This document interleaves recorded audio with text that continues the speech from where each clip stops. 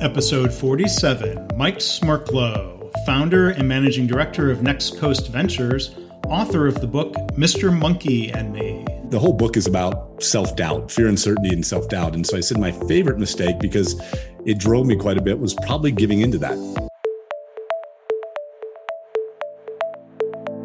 I'm Mark Graban. This is My Favorite Mistake. In this podcast, you'll hear business leaders and other really interesting people talking about their favorite mistakes.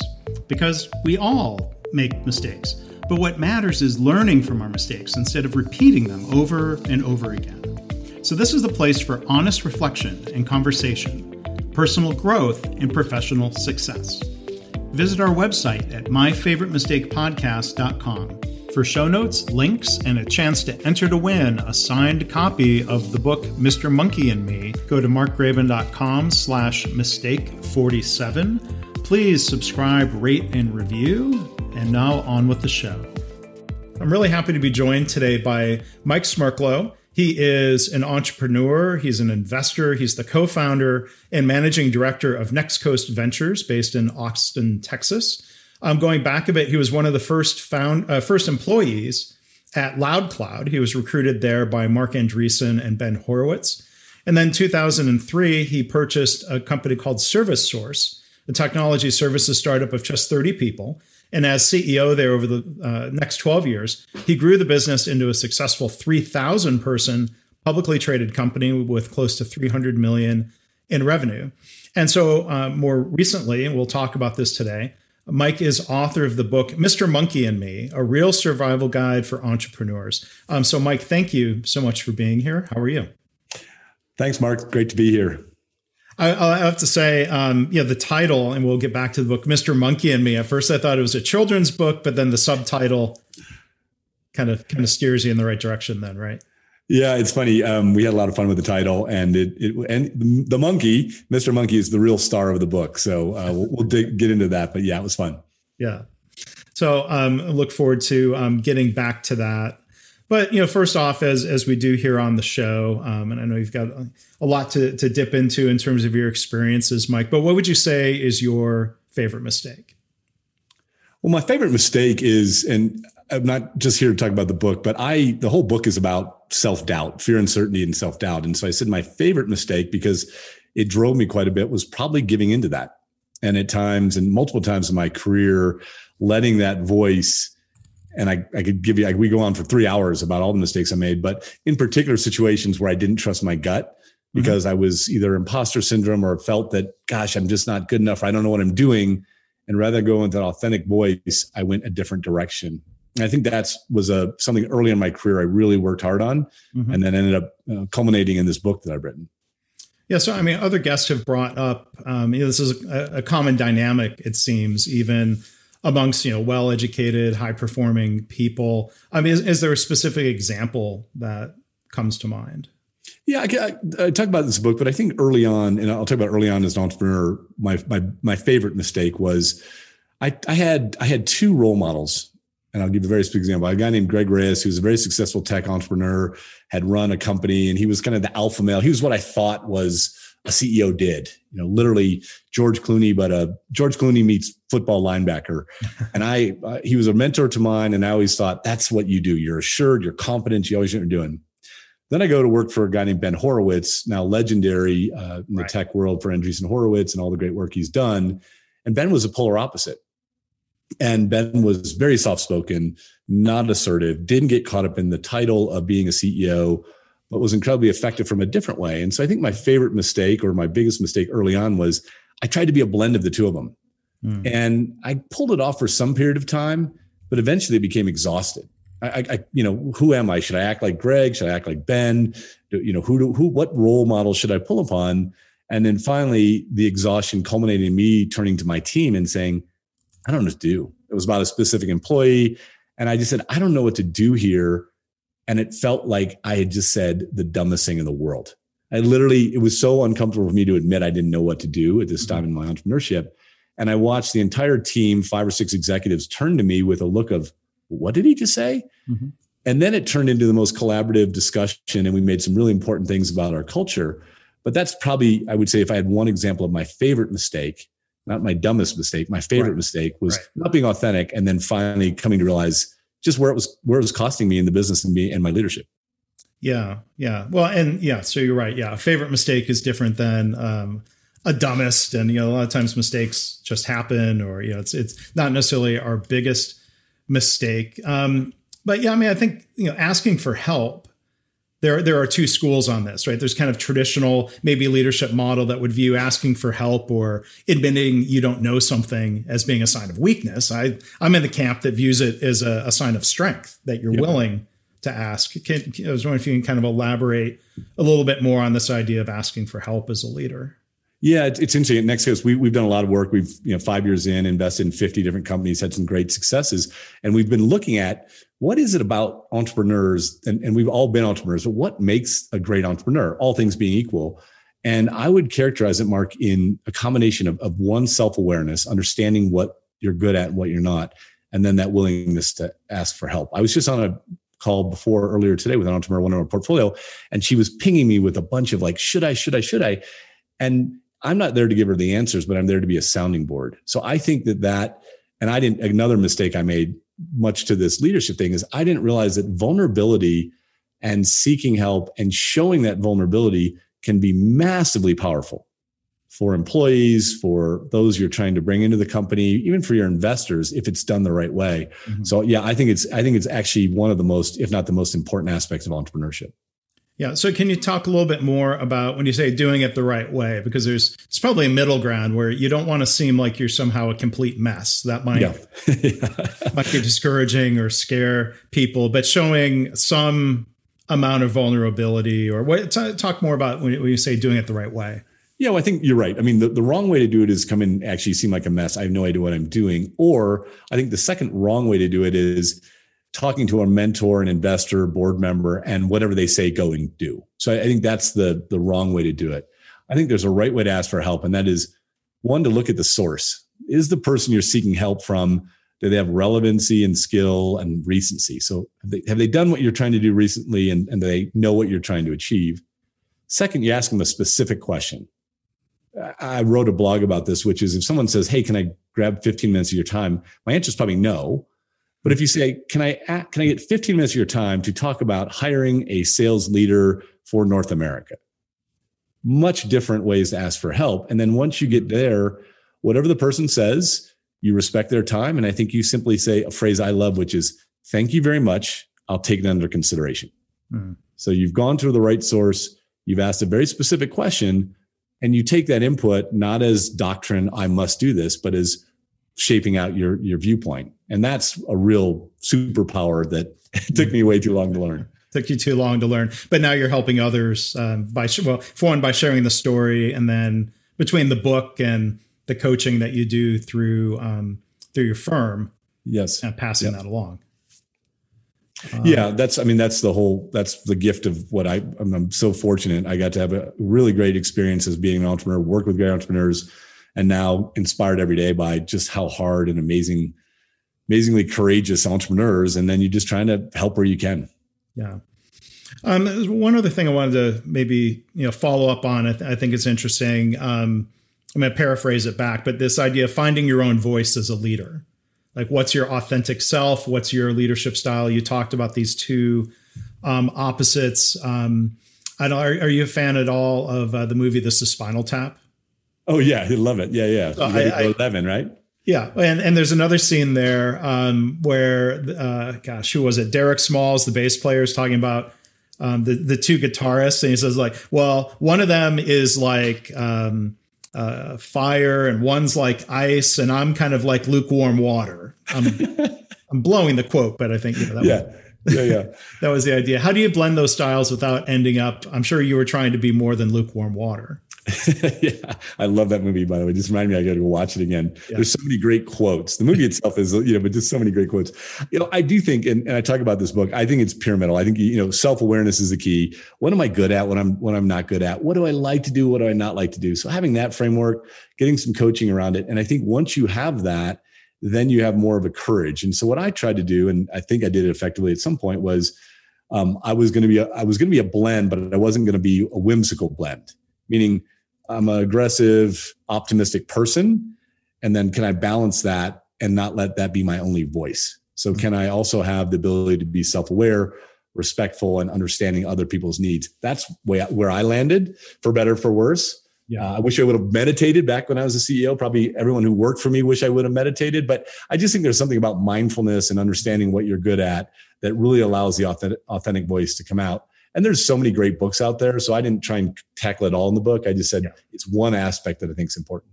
Yeah. So meditation is something you picked up more recently. I do. I've been since I retired, actually, which is more than ironic. Yeah. But I started it about 6 years ago, and it's become a daily practice. I've tried various forms of it. To me, I do it in the morning, starts my day off, gets me balance, perspective, and then it reminds me to breathe throughout the day, which is also a good way for me to stay somewhat sane. Yeah, those moments of taking a breath. And when you talk about self-awareness, that points to concepts around emotional intelligence. Indeed. And being able to take a breath, or I even think back to the late Stephen Covey, who talked about the idea of I'm paraphrasing again, but separating stimulus and response. Exactly. Choosing your response to a situation, and not being, I always have the quote, I think it was maybe a Covey quote, but don't be a thermostat, right? So, or a thermometer, right? Don't move up and down. Again, a principle that's super easy to do. And then someone cuts you off on the freeway and you're immediately tasked with whether or not you can stay in that zone. But yeah, that to me, from leadership, entrepreneurship, or hopefully just being a good human, it's really hard to do. Yeah. So I want to ask a question thinking back to your time as CEO of ServiceSource, and then now with Next Coast Ventures, when you're looking, I'm sure you have a lot of really smart, high IQ people coming across your radar. How do you try to gauge and look at both IQ and EQ when it comes to either hiring someone as an employee or evaluating someone as an entrepreneur? Yeah, it's a wonderful question, Mark. I don't know if I have a specific formula other than to say that is the secret, right? When you're hiring folks to work with you as a leader, and when we're evaluating entrepreneurs, it is that we're probably looking for that element more than anything else. So to give you an example, in Next Coast, it's really simple. We're Austin based. So we're looking things outside the coast, but it's how big is the market? Is there a disruptive solution? But then 99% of our debate comes down to the entrepreneur. Is she going to have that balance you described? Is she emotional intelligent? Has the raw intelligence, understand the business and the challenges? We use a term called glass eater. It's a very unattractive but visceral term. We came up with it because we said, imagine if you walked in and so you got to be a glass eater. If I gave you a handful of glass, you said, oh gosh, that's what I have to do. We obviously don't want our entrepreneurs to eat glass. We try and provide ketchup and mustard along the way, but it really speaks to the mindset that says, I'm going to do everything I can within legal and ethical boundaries to make this thing successful. And if you don't understand that's what it takes, you're probably going to stumble pretty early on. So I guess it's a matter of persistence, or there's this goofy non-word that people use, stick-to-itiveness, right? To fight through, like eat that proverbial glass is not pleasant to eat. But there are a lot of times as a founder or an early employee in a startup where the times are not going to be all fun and games and beer on 5 o'clock Friday. And you've got to fight through the tough challenges. I guess you try to gauge someone's stomach for that. Absolutely. And I think we were talking earlier before we started about Shark Tank, and I love Shark Tank. That's what my kids think I do, by the way. They think I sit there on a nice couch next to Mark Cuban and vote thumbs up, thumbs down. Absolutely opposite. But I think some of the things why I wrote this book was I started to see there was almost this fantasy island being created around entrepreneurship. And it's not helped by all the talk about unicorns and high valuations as we record this, at the end of 2020. Really, I think the biggest challenge is for entrepreneurs, if you don't go in and understand that, there's going to be some fun beer Fridays and that's going to be great, but there's going to be a lot more nights waking up at 3 a.m. going, what the blank are we going to do? Yeah. You're going to get turned down. Customers are going to leave, employees are going to quit, et cetera, et cetera. If you don't understand that going in, I think it's a really dangerous thing that the media has done around, fantasizing or fetishizing entrepreneurship, because it's hard. Well, and so then I'm sure that's part of why you wrote the book. And I love asking authors, why, it's such a big undertaking. Why do this? And there was a blog post of yours. I'm going to throw your own question back at you as you framed it. Why did you write this damn book? Sorry, I'm laughing. Same reason I became an entrepreneur, because I was ignorant. If I had known how hard it was going to be, I wouldn't have done it. But that's the truth. But then I think the real point is it speaks to a little bit what I was just getting at. But I found this void. I found on one end these super lightweight blogs. Here's the 5 things that Jeff Bezos does before 6 a.m. Well, Jeff Bezos is the wealthiest man in the world. He's running a massive company.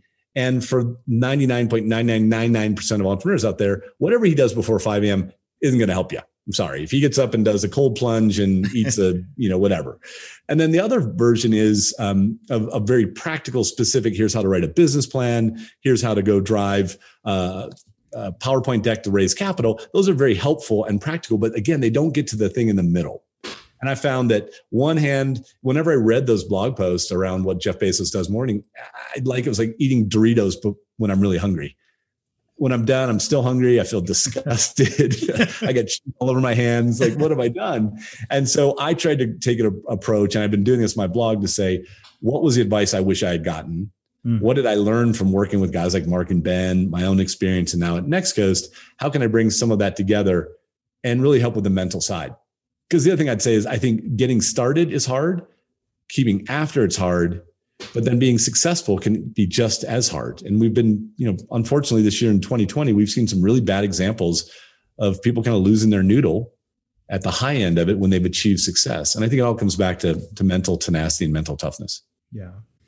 And so the monkey or Mr. Monkey, in the book description, it talks about what it represents. So to me, it makes me think of the proverbial monkey on your back. But tell us more about Mr. Monkey and what that means.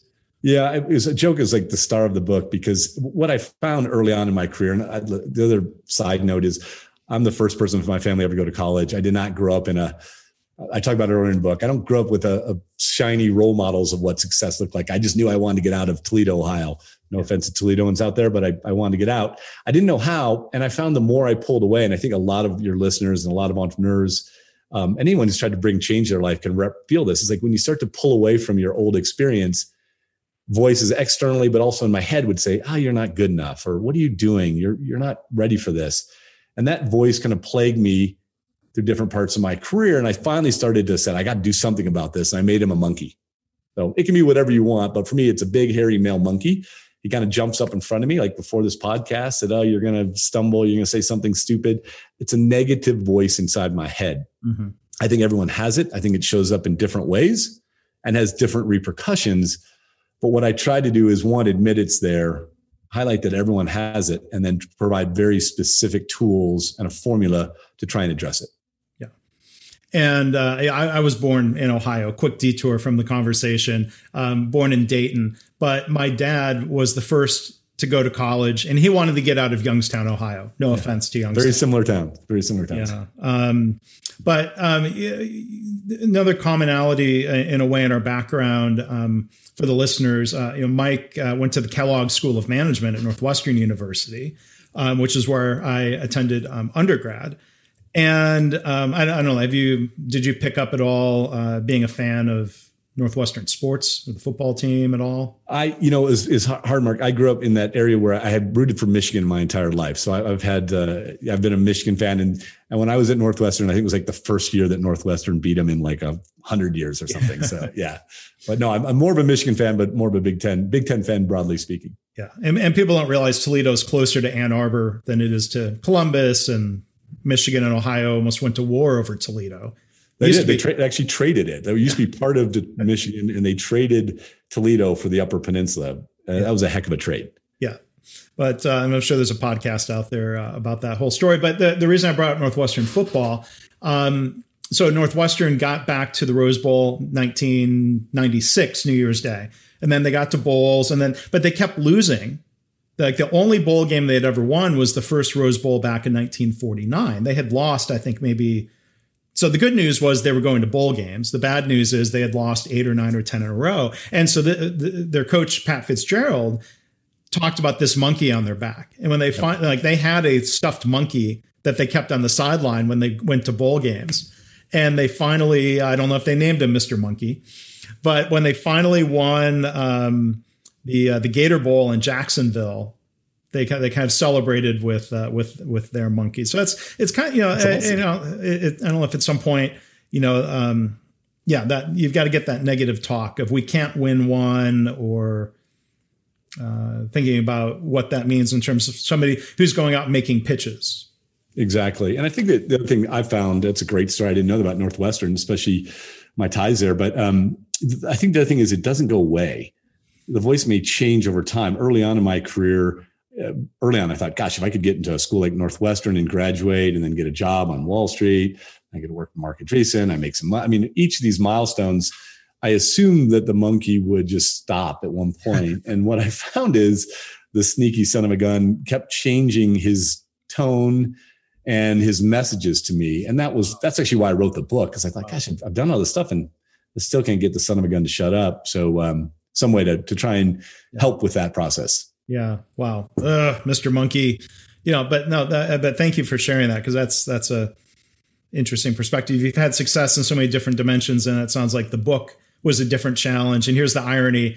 Mr. Monkey was probably sowing doubt about the book you were writing about Mr. Monkey. Yeah, I mean, spoil it. By the way, all the proceeds of the book go to charity. I always forget to mention that. It goes to a scholarship I set up for diverse and underrepresented students interested in entrepreneurship. So anyone who's listening and wants to buy the book, know that it's going to a worthwhile cause. But the ending of the book, I'm not stealing. It's a pretty quick read, but I talk about how the monkey was still there, kind of going, "Oh, you're going to finish this thing? No one's going to read this thing." So it's fun. Yeah. Well, thanks. That's great to know it's going, proceeds are going to a good cause. One other thing I wanted to ask you about the book, there's a shape formula or a model, and you and some of my other guests have good acronyms. I don't have that skill. So for the listeners, what is the shape formula, and what does that mean to you? Yeah, what it does is in lay it out in the book, it just says, here's 5 attributes that I think are really important for mental toughness. And most of them I didn't master, but I saw someone else do. And it's the shape formula. S is for self-awareness. H is for help. A is for authenticity. P is for persistence. And E is for expectations. And I try and tell what that means, share some stories around it. And each chapter, there's very specific tactical things you can do to try and accumulate or achieve or bring into your life some of these attributes. Yeah, it seems like there's a lot of connections to the themes we talk about here on the podcast. I guess for one, self-awareness of realizing you've made a mistake. Yep. I think we all know people who maybe stumble through different situations and maybe are unaware that there's a mistake. And then authenticity, I guess, comes back to that style of leadership of authenticity means being willing to admit mistakes. That's and then persistence. You probably need a lot of persistence after you've made mistakes, or you think you've made a mistake. Yep. Yeah. And then and persistence is, so the authenticity, I think, gives you persistence. And it's not exactly Maslow's hierarchy of needs, but it tends to flow that way, in my opinion, because if you get the first 3 right, then you have a persistent mindset. And then E, expectations, understanding that, and as I say, there's a beginning, middle, and end to every entrepreneurial journey. What your expectations should be at the beginning are going to change over time. Mm-hmm. And being able to consistently think, I liken it, it's like a roller coaster ride. It's going to go up and down. It's going to be a bunch of turns. If you expect it to be different, you're going to be disappointed. And if you expect those turns to stop, they just keep getting bigger. That's the final part of it, and it never really ends. Yeah. And I guess, these cycles of mistakes that we make, I flub up a little bit in the introduction. It happens. There are probably some common mistakes that startups that are seeking venture funding make. So maybe one other topic for you. Is there a mistake that's common enough that you would consider it to be not a biggest mistake, but a favorite mistake, and that it's something that startups can learn from because they've made the mistake themselves, or they can learn from others? Yeah, it's a great question. I think the one I would say the most, so we love passion and enthusiasm in entrepreneurs. I think the biggest mistake I see that startup founders seeking venture funding do over and over again is coming in and being ignorant of competition. And that sounds kind of basic, but let's talk about your podcast. If I said, Mark, you've got a very unique podcast. I've not seen anyone else, any other content like yours. So you could assert you have no competition, but then I might bring up Joe Rogan or Tim Ferriss. Right. So what I find over and over again is you want to describe your solution, describe or tell why it's different, but don't ignore direct competition or substitutes. And I see it over and over again. I love to put that out there in the world because I think your success in raising capital, the more you can acknowledge that, show why you're different and how you're going to attack the competition, and it might just be a substitute, is a big mistake I see. And I think it's a pretty easy one to fix. Yeah. So a substitute would be any other podcast that's in someone's app of like, what do I tap on next, or which one do I subscribe to next? You're right. Everyone is starting a podcast these days. No, yeah. And I mean, I do really think you've got a great topic, and it is highly unique. But if asked about competition, to simply say, here's my content. So yeah, it's pretty common mistake. And again, really one easy to fix. Yeah. So competing for time is a challenging thing. So I do appreciate for anyone who is hearing this, they've chosen to spend some time with us. So that's great. But yeah, you think of a software company and they might say, well, our software is unique, but the buyer has a lot of choices of what they're going to allocate budget to. So yeah, nobody's without competitors, it seems. Yeah. Yeah. And I actually, then also that tends to tie back to what we talked about earlier around EQ, IQ. Do you understand how all the complexities that are involved with starting a business? Well, I think there's going to be a lot. I'm going to check out Mr. Monkey and me. Our guest has been Mike Smerklo, entrepreneur, managing director of Next Coast Ventures. Again, the full title of the book, Mr. Monkey and Me, a real survival guide for entrepreneurs. That frames it well, right? If you're chewing glass, you're surviving that, not enjoying that, right? Yeah. But thank you. And where can people find more? I know you've got a website. Where can people find you online, Mike? Yeah, thanks, Mark. It's my last name is Smerklo, Smerklo, not the easiest last name, but under my blog, mikesmerklo.com, there's a bunch of tools and resources for entrepreneurs. There is a free chapter of the book, so you can check it out. You can order the book there. And it's also got a pretty fun quiz for entrepreneurial readiness that we created just to give you some idea of the flavor of what it takes. So that's where it is. And all my social handles are all Mike Smerklo. So thank you.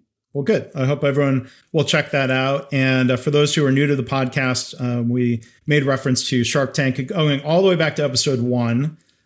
Kevin Harrington, one of the original Shark Tanks, was one of the guests there in that episode. But today, Mike Smerklo, really appreciate it. Really enjoy getting the chance to pick your brain a little bit and to learn about the book. And thanks for sharing your perspectives on favorite mistakes. Thanks, Mark. It was great to be here. Thank you for having me. Appreciate it. Thanks again to our guest, Mike Smerklo, and thank you for listening. For show notes, you can go to markgraven.com/mistake44. And that's actually a mistake. Go instead to markgraven.com/mistake47. Don't forget to go there and enter to win a signed copy of Mike's book, Mr. Monkey and Me. And you can find all of the contests where you can enter to win books from previous guests. Go to markgraven.com/contests. Thanks for subscribing if you've already done so. Please rate and review us if you have the chance on your favorite app of choice. And I hope this podcast inspires you to reflect on your own mistakes, how you can learn from them or turn them into a positive. I've had listeners tell me they've started being more open and honest about mistakes in their work, and they're trying to create a workplace culture where it's safe to speak up about problems, because that leads to more improvement and better business results. If you have feedback or a story to share, you can email me, myfavoritemistakepodcast@gmail.com. And again, our website is myfavoritemistakepodcast.com.